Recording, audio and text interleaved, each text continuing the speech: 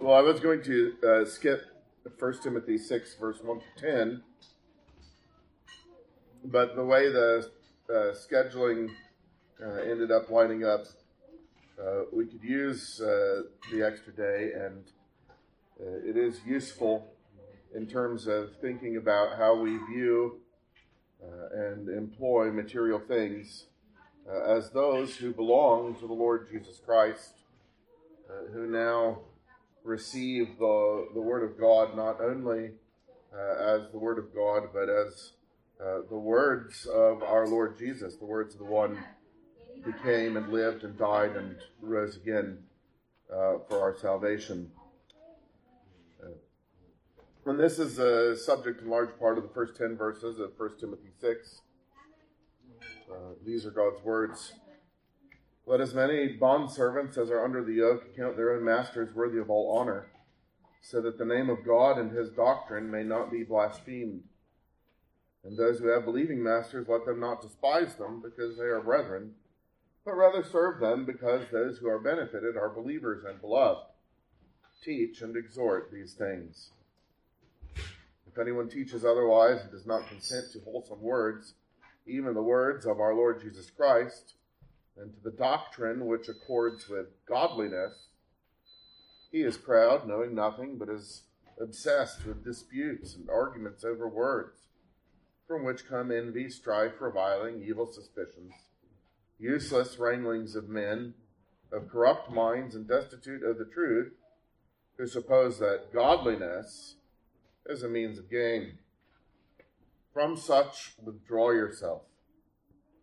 Now godliness with contentment is great gain, for we brought nothing into this world, and it is certain we can carry nothing out. And having food and clothing, with these we shall be content. But those who desire to be rich fall into temptation and a snare, and into many foolish and harmful lusts, which drown men in destruction and perdition.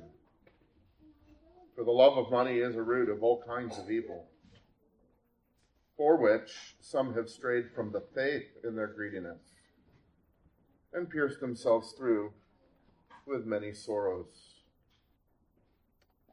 Amen. The reading of God's Word. Well, there's a couple of clues in these verses about how to read them in the context of 1 Timothy as a whole. When we get to the end of verse 2, it's identifying the end of an extended teaching section where it says, teach and exhort these things. That recalls back to chapter 4 and verse 11, these things command and teach. And so in chapter 4 and verse 12, a new section began that goes through chapter 6 and verse 2. And in then from chapter 4 and verse 12 to chapter 6 and verse 2, one of the main themes or one of the main ideas is this idea of honor. The elders who are worthy of double honor, those who rule well, especially those who labor in the word and in doctrine, about whom we heard last week in verse 17 through 25 of chapter 5. Of course, Timothy himself was an example of those. And Timothy, the last part of chapter 4 there, verses 12 through 16, this would be a lot easier for you if you have a Bible open. Chapter 4, verse 12 through 16, is really instruction for Timothy to treat his own office as honorable in the way that he conducts himself. But in the honor of the widows in 5:3 and following, and the double honor of the elders in 5:17 and following, and the all honor of masters now in chapter 6 and verse 1 and 2, there is a financial component. This is exactly the opposite of the idea that the worker should resent that the profit of his work go to his boss or his master, which is one of the fundamental ways that work and employment and bosses and employees, masters and slaves although we claim not to have the latter. That's one of the primary ideas around which our culture views these things. That it would be wrong for someone to profit off of my work, that I should resent if he profits off of my work. But the Bible teaches us exactly the opposite. Let as many bondservants or bondslaves as are under the yoke count their own masters worthy of all honor. Why? So that the name of God and his doctrine may not be blasphemed. In the upcoming devotional on Thursday in Titus 2, the last part of the opening section there of Titus 2 now, Paul's going to give Titus instruction for how to exhort those who are bondservants. And one of the interesting things is, whereas the instruction for how to exhort young men really just was one thing, that they be sober-minded, and may God help all of our young men receive and heed and live out that particular instruction. There are several given to bondservants who find themselves in God's providence in a position that is lowly in the eyes of men, but because of its lowliness, because of its undesirability to men and to the flesh, is actually a great opportunity to show the difference that Christ makes in the heart and life of a believer. And so what we see there in Titus 2, it's verses 9 and 10. Titus 2, verses 9 and 10, has a parallel here. There is an opportunity to bring honor not just to your earthly master in terms of the way that you treat them and not despising that they are profiting, but there's an opportunity to give honor unto God, the name of God, to give honor unto the gospel, so that the name of God and his doctrine may not be blasphemed. How we treat people and how we treat people concerning money is something that everyone just innately, intuitively knows is important. Mistreat someone in financial matters, and you will cause dishonor to your name and anybody whose names are associated with you. And how much more when it's God whose name has been put upon us. And so this instruction then for bondservants to be glad for benefit to come to those who are over them. And of course, if the one who is over you is a brother, this desire that they would receive benefit by your labor increases rather than decreasing. So verse 2, and those who have believing masters, let them not despise them because they are brethren, but rather serve them because those who are benefited are believers and beloved. Teach and exhort these things. Well, that which is true, generally speaking, that we want to live in a way that brings honor to God, and therefore whatever place God has put us in, whether that's a place in the community or in the culture or in the workplace where you are under someone else and he's benefiting from your labor, and if you've ever known, and I've known even many believers who think this way, if you've ever known someone who was frustrated because they couldn't advance themselves, and yet the Lord was providing for them and for their family, this liberates us from all of the resentment of someone else profiting from our labor, of our not being able to advance ourselves.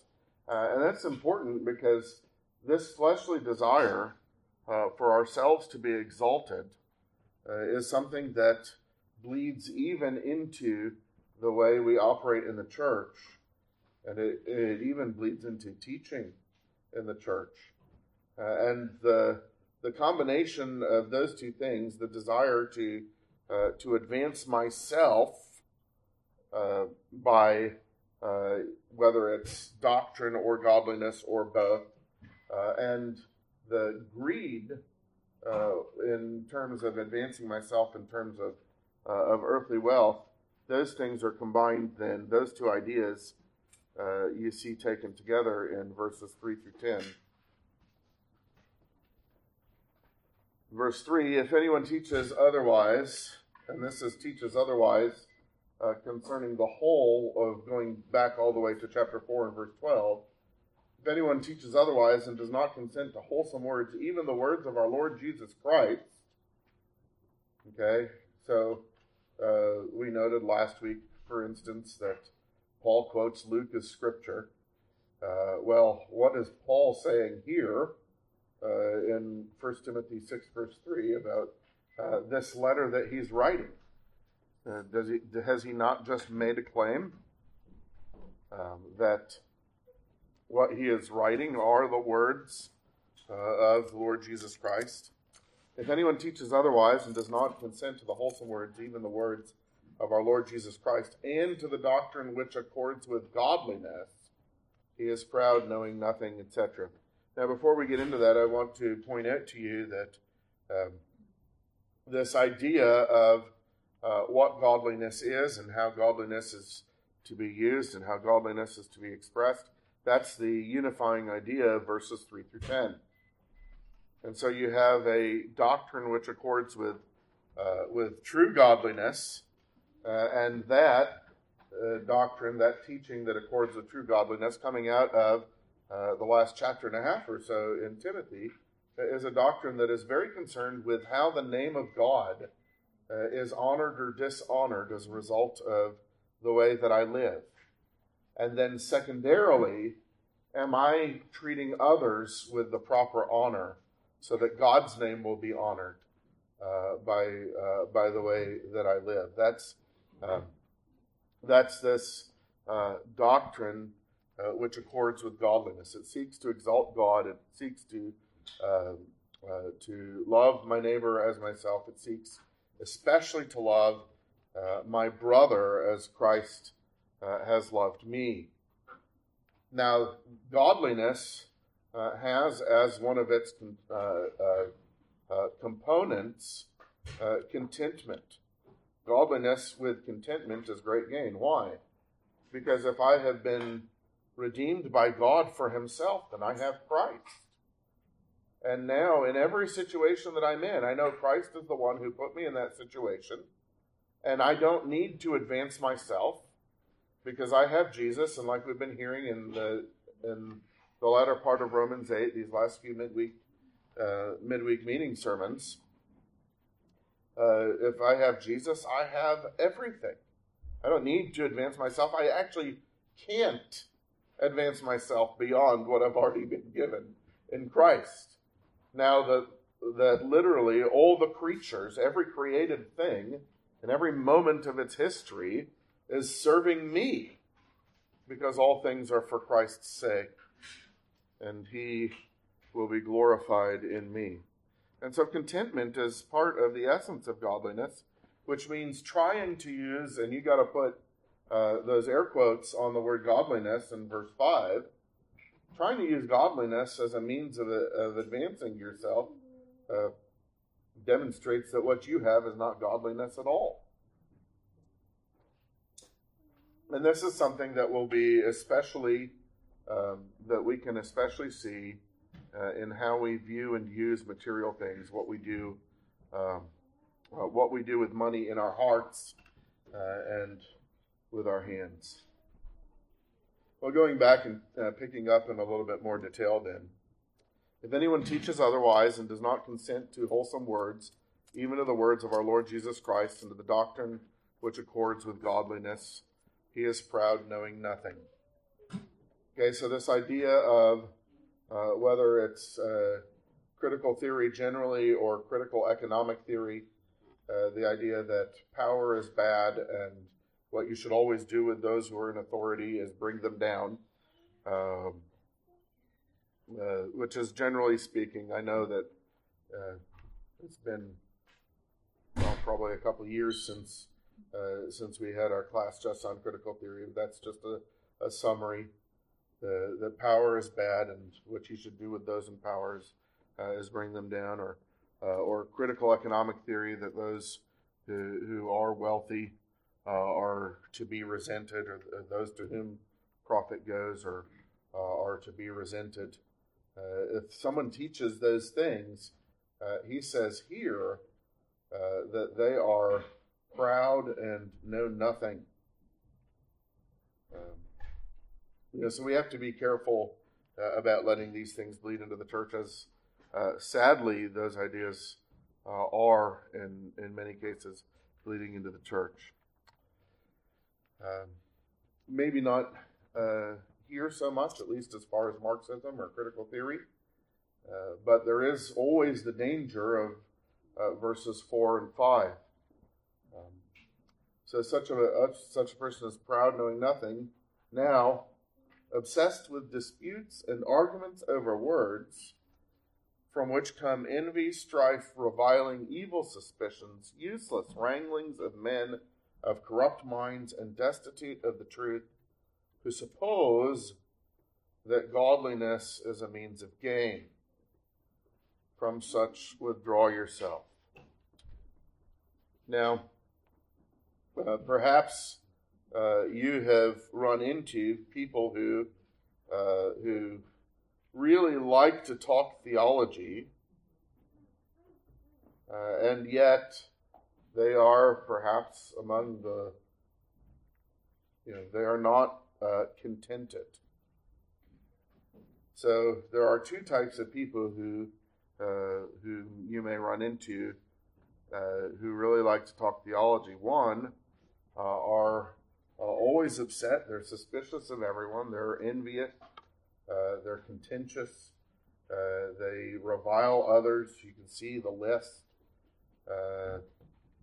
in verse 4.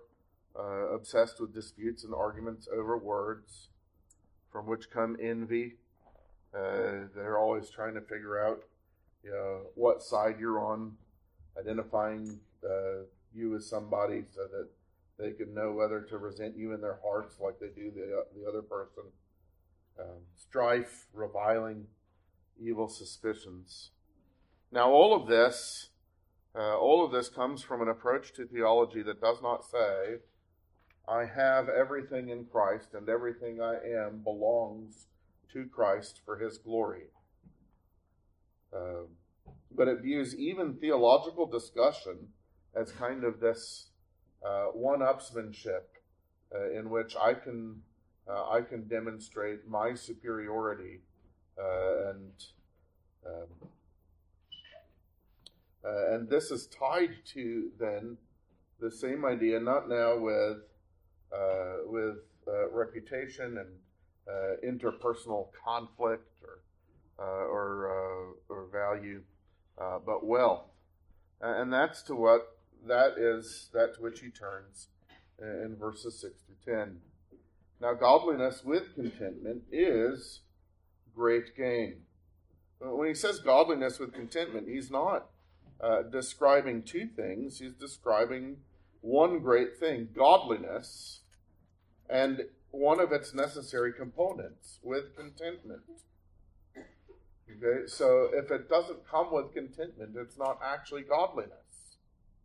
There's a faux godliness, a pseudo godliness in the ones who always want to argue about theological stuff. And ironically, or maybe not ironically, maybe indicatively, one of the, in my own experience, the ones who match the verse 4 and 5 description in the way that they talk about theology have often been obsessed with economics. Now, there's morality to economics, but you have to watch the way in which you discuss things and the way in which they arise in your heart. And one of the places we can see it even more clearly, more materially, is actually in the area of money. So verse 7, we brought nothing into this world. It is certain we can carry nothing out. Having food and clothing, with these we shall be content. You know, what he's saying here, and that it also works for trying to get others to think highly of you, is that greed is kind of useless. Suppose you achieve your aim, and you possess all of these things that you wish you had. You are going to be dispossessed of them at your death. And so, even if your greed is satisfied, all of its fruit will evaporate instantly the moment you die. That's connected to what he was saying earlier about the false teaching in chapter 4, verse 7 and 8. Reject profane and old wives' fables. Exercise yourself towards godliness. For bodily exercise profits a little. It's not wrong. It's good. And money itself, wealth itself is not wrong. It's good. But godliness is profitable for all things, having promise of the life that now is and of that which is to come. And so one of the things that thinking about wealth helps us do is it helps us to think in eternal terms. And then as far as the teaching in the church and its use for taking the words of Jesus and living, having our minds conformed to his, living according to his truth and bringing him honor is very different than trying to figure out theology so well that I can look impressive to others and feel good about and superior in and of myself. The two may end up looking very similar, but they really couldn't be more opposite in nature. Dave. I would like to comment on this question. So if God has given you everything you need, sufficient, and that's sort of an economic statement, okay? How do you ascertain if there's something that you want or would like that's over and above that, if that's evil or not? Well, there's always the question of purpose in the heart. What do you want it for is a primary thing. I mean, there are some things that are evil in and of themselves. And so you can know that those things are evil.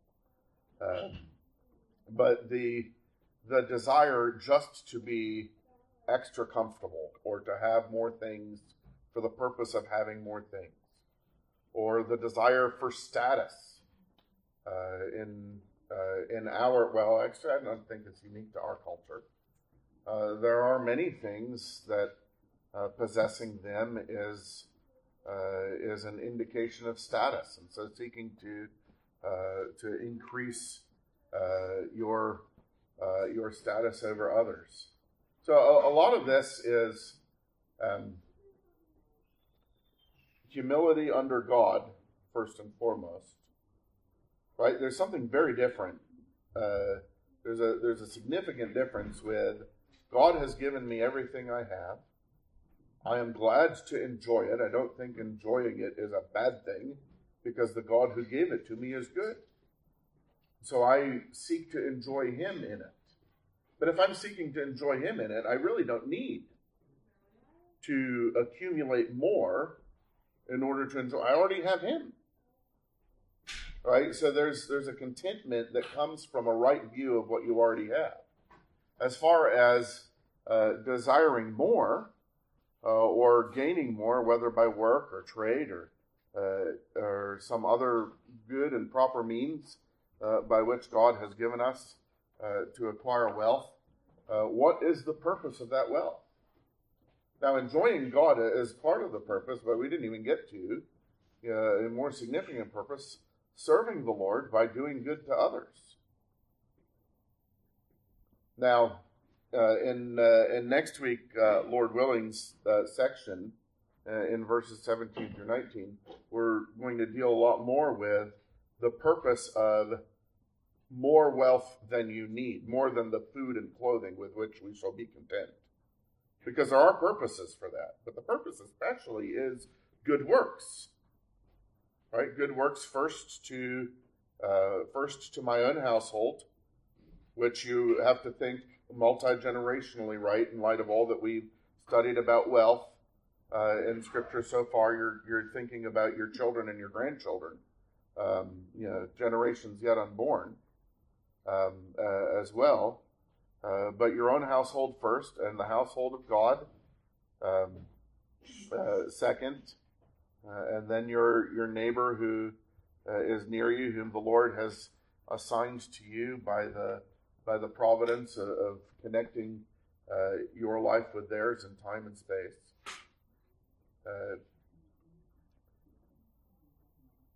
But the desire for more in and of itself, apart from enjoying God himself in it, which really the greed or the covetousness is quite incompatible with that. Because I can enjoy God in bread and water if that's what he's assigned to me today. And I ought to.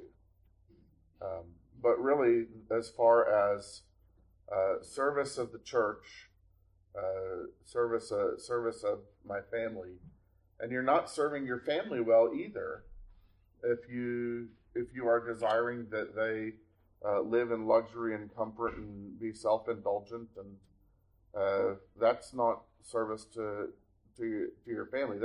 There's a lot that's involved here. Yeah. So,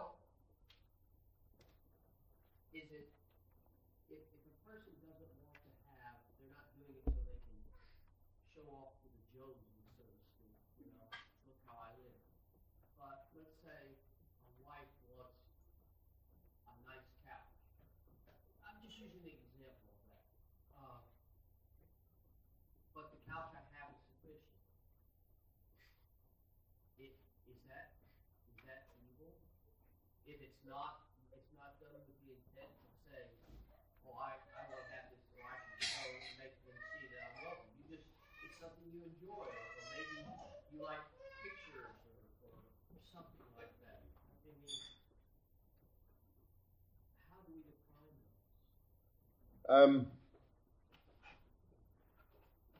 The application of the biblical principle is something that really takes place at the heart level. And as far as always wanting something nicer, that probably is evil, to always want something nicer, right? So if just having nicer things for the sake of having nicer things, right? There's a heart question there. I can't answer it for you. I can give you pastoral counsel, which is always be suspicious of desires for stuff. Never be suspicious of a desire to serve your neighbor more or to serve the church more. I don't have to wonder if a desire to sacrifice myself for the good of my brother is coming from the flesh. It's a lot more likely that the desire for nicer pictures on the walls is coming from the flesh. But your desire to serve your brother could be done for the wrong reason. It could be a heart issue as well. Yes, if you're seeking to advance yourself, I mean, your heart is going to be deceitful above all things, and so, the one who desires the office of an overseer desires a good work. But there are many who are in the midst of a good work who seek to advance themselves, whether to placate their conscience before God or to feel better about themselves and themselves or to be more highly esteemed of others. You're not going to get out of this passage or any other silver bullet for how to be sinless in doing something. and certainly not for a silver bullet for how to be sinless and acquiring greater earthly things. Yeah, Hone. Can I change the illustration for a minute?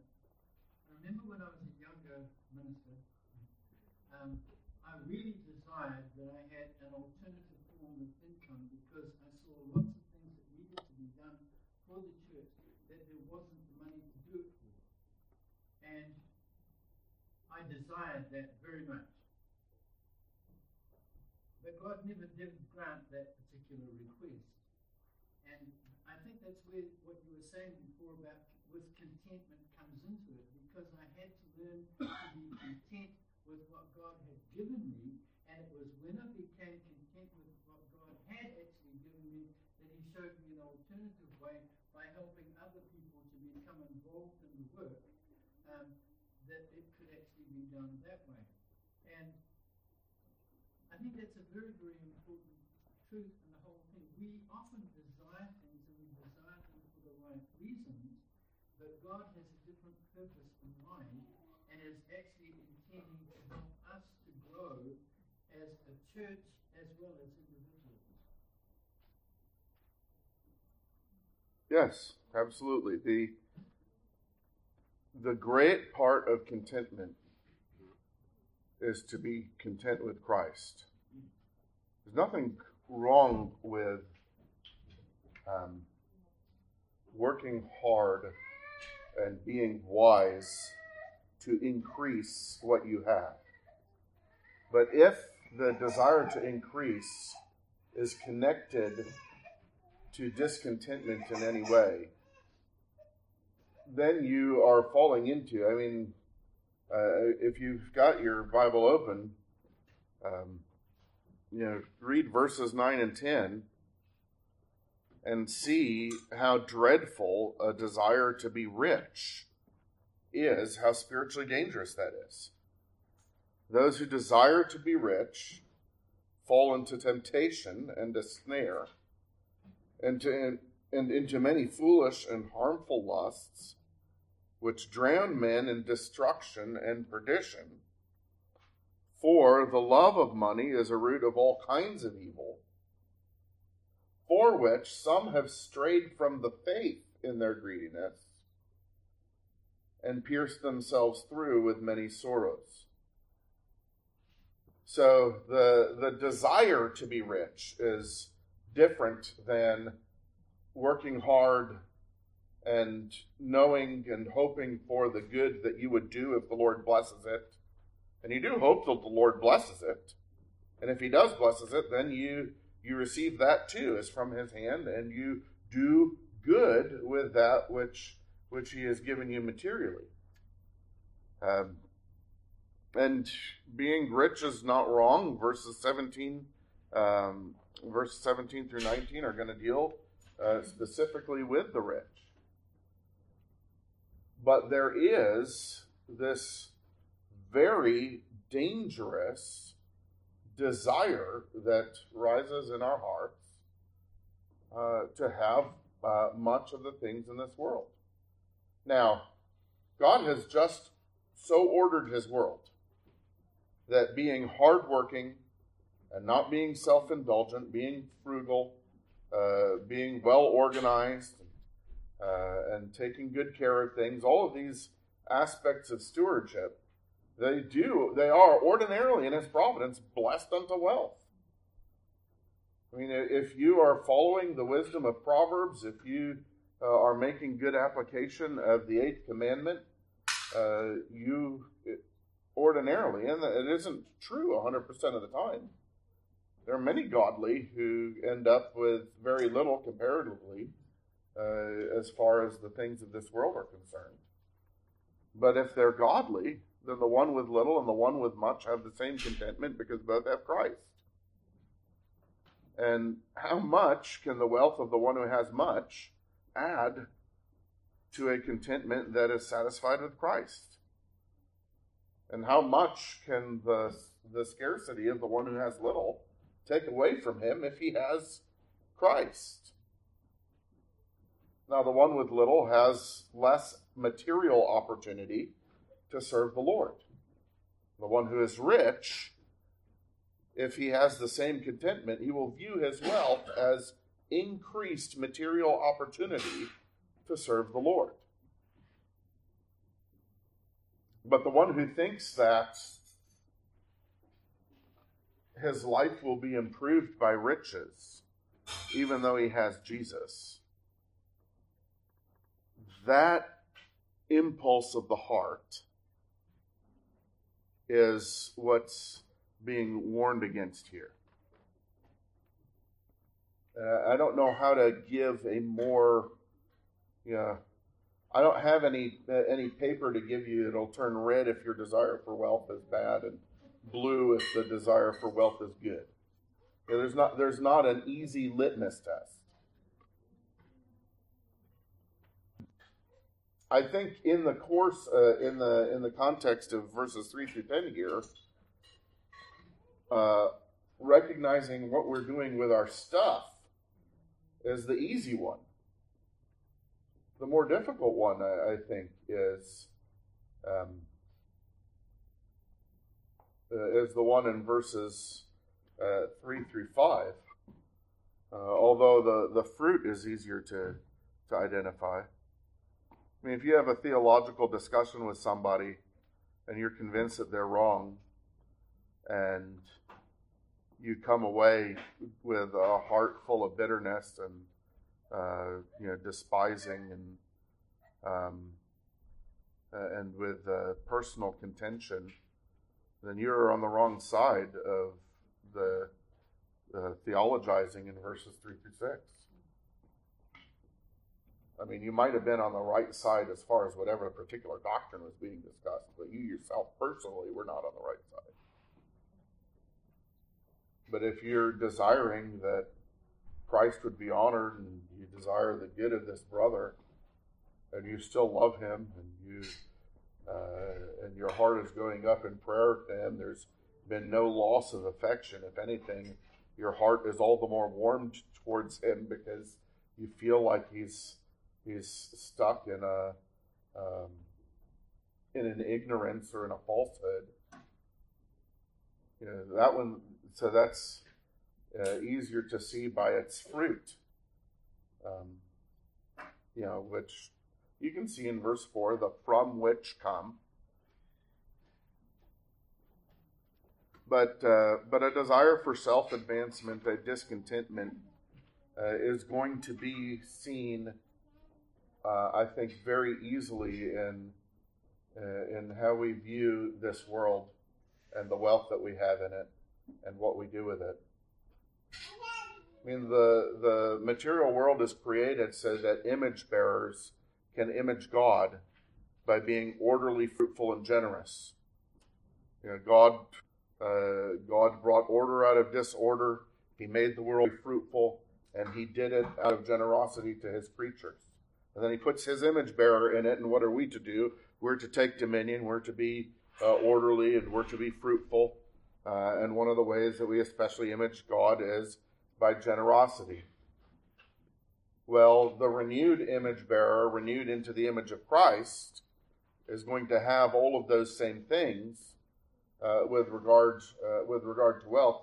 The thing that especially gets added by the example of Christ is self-sacrifice. In Jesus, God shows himself as the self-sacrificing God.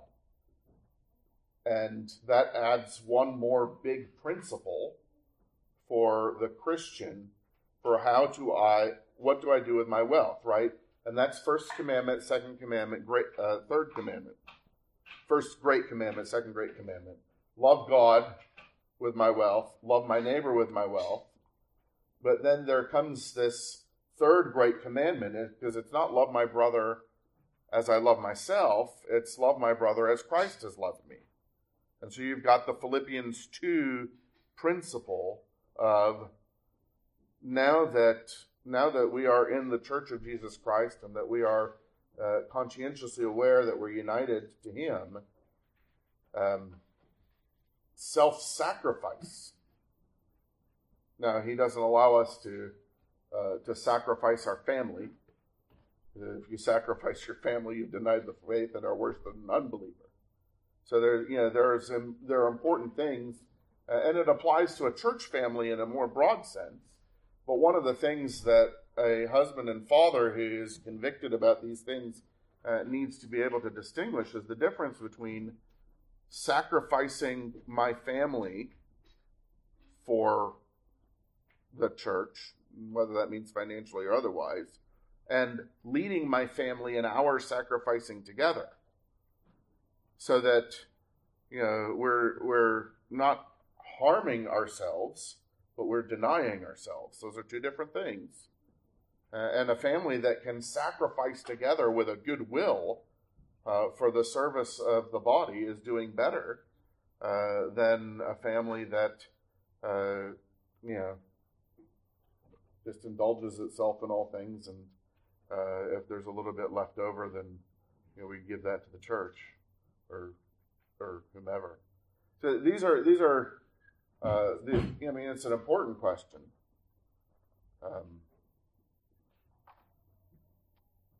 It ought to be a searching question for a 20th or 21st century American.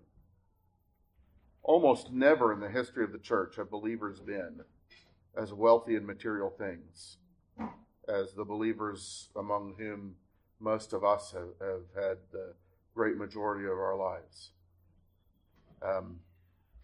So there's, on the one hand, great opportunity to use wealth in a way that says not just first great commandment, second great commandment made in the image of God, but third great commandment redeemed into the image of Christ.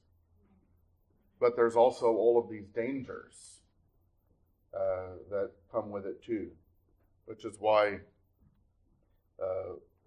verses 17 through 19 are going to be so important.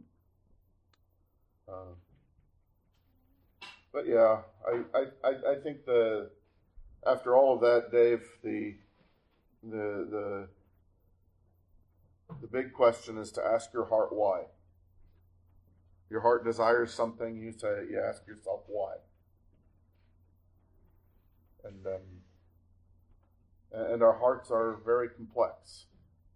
So even in the asking of why, according to the Bible, the Lord will use that to improve the why. You're not static, right? So if you have a mixture of motives and you ask yourself why, immediately you're already kind of before God, and by the help of His Spirit, you're going to be improving your own purposes because they don't necessarily stay the same.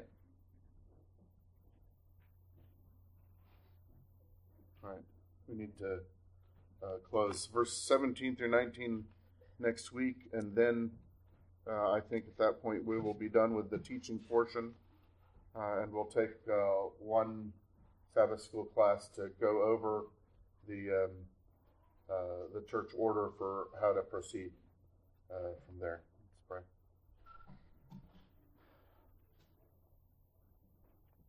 Our gracious God and our Heavenly Father, we're so grateful to you that you have given yourself both for us and to us in your Son, our Lord Jesus Christ, who, though he was rich, for our sakes became poor.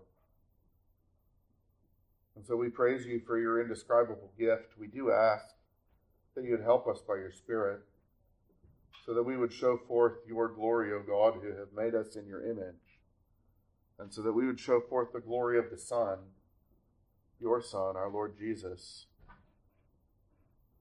who has redeemed us into your image, and to whom and to whose image now we are being conformed. Keep doing that work, we pray, and as you have given us much in terms of material things, we do pray, Lord, that you would help us to mortify desires and purposes and pleasures that come from the remaining flesh from the first Adam. But we pray, O Lord, that you would grow in us those desires and purposes and pleasures that are from our Lord Jesus, the last Adam, that we might well enjoy you and that we might well glorify you. For we ask these things in Christ's name. Amen.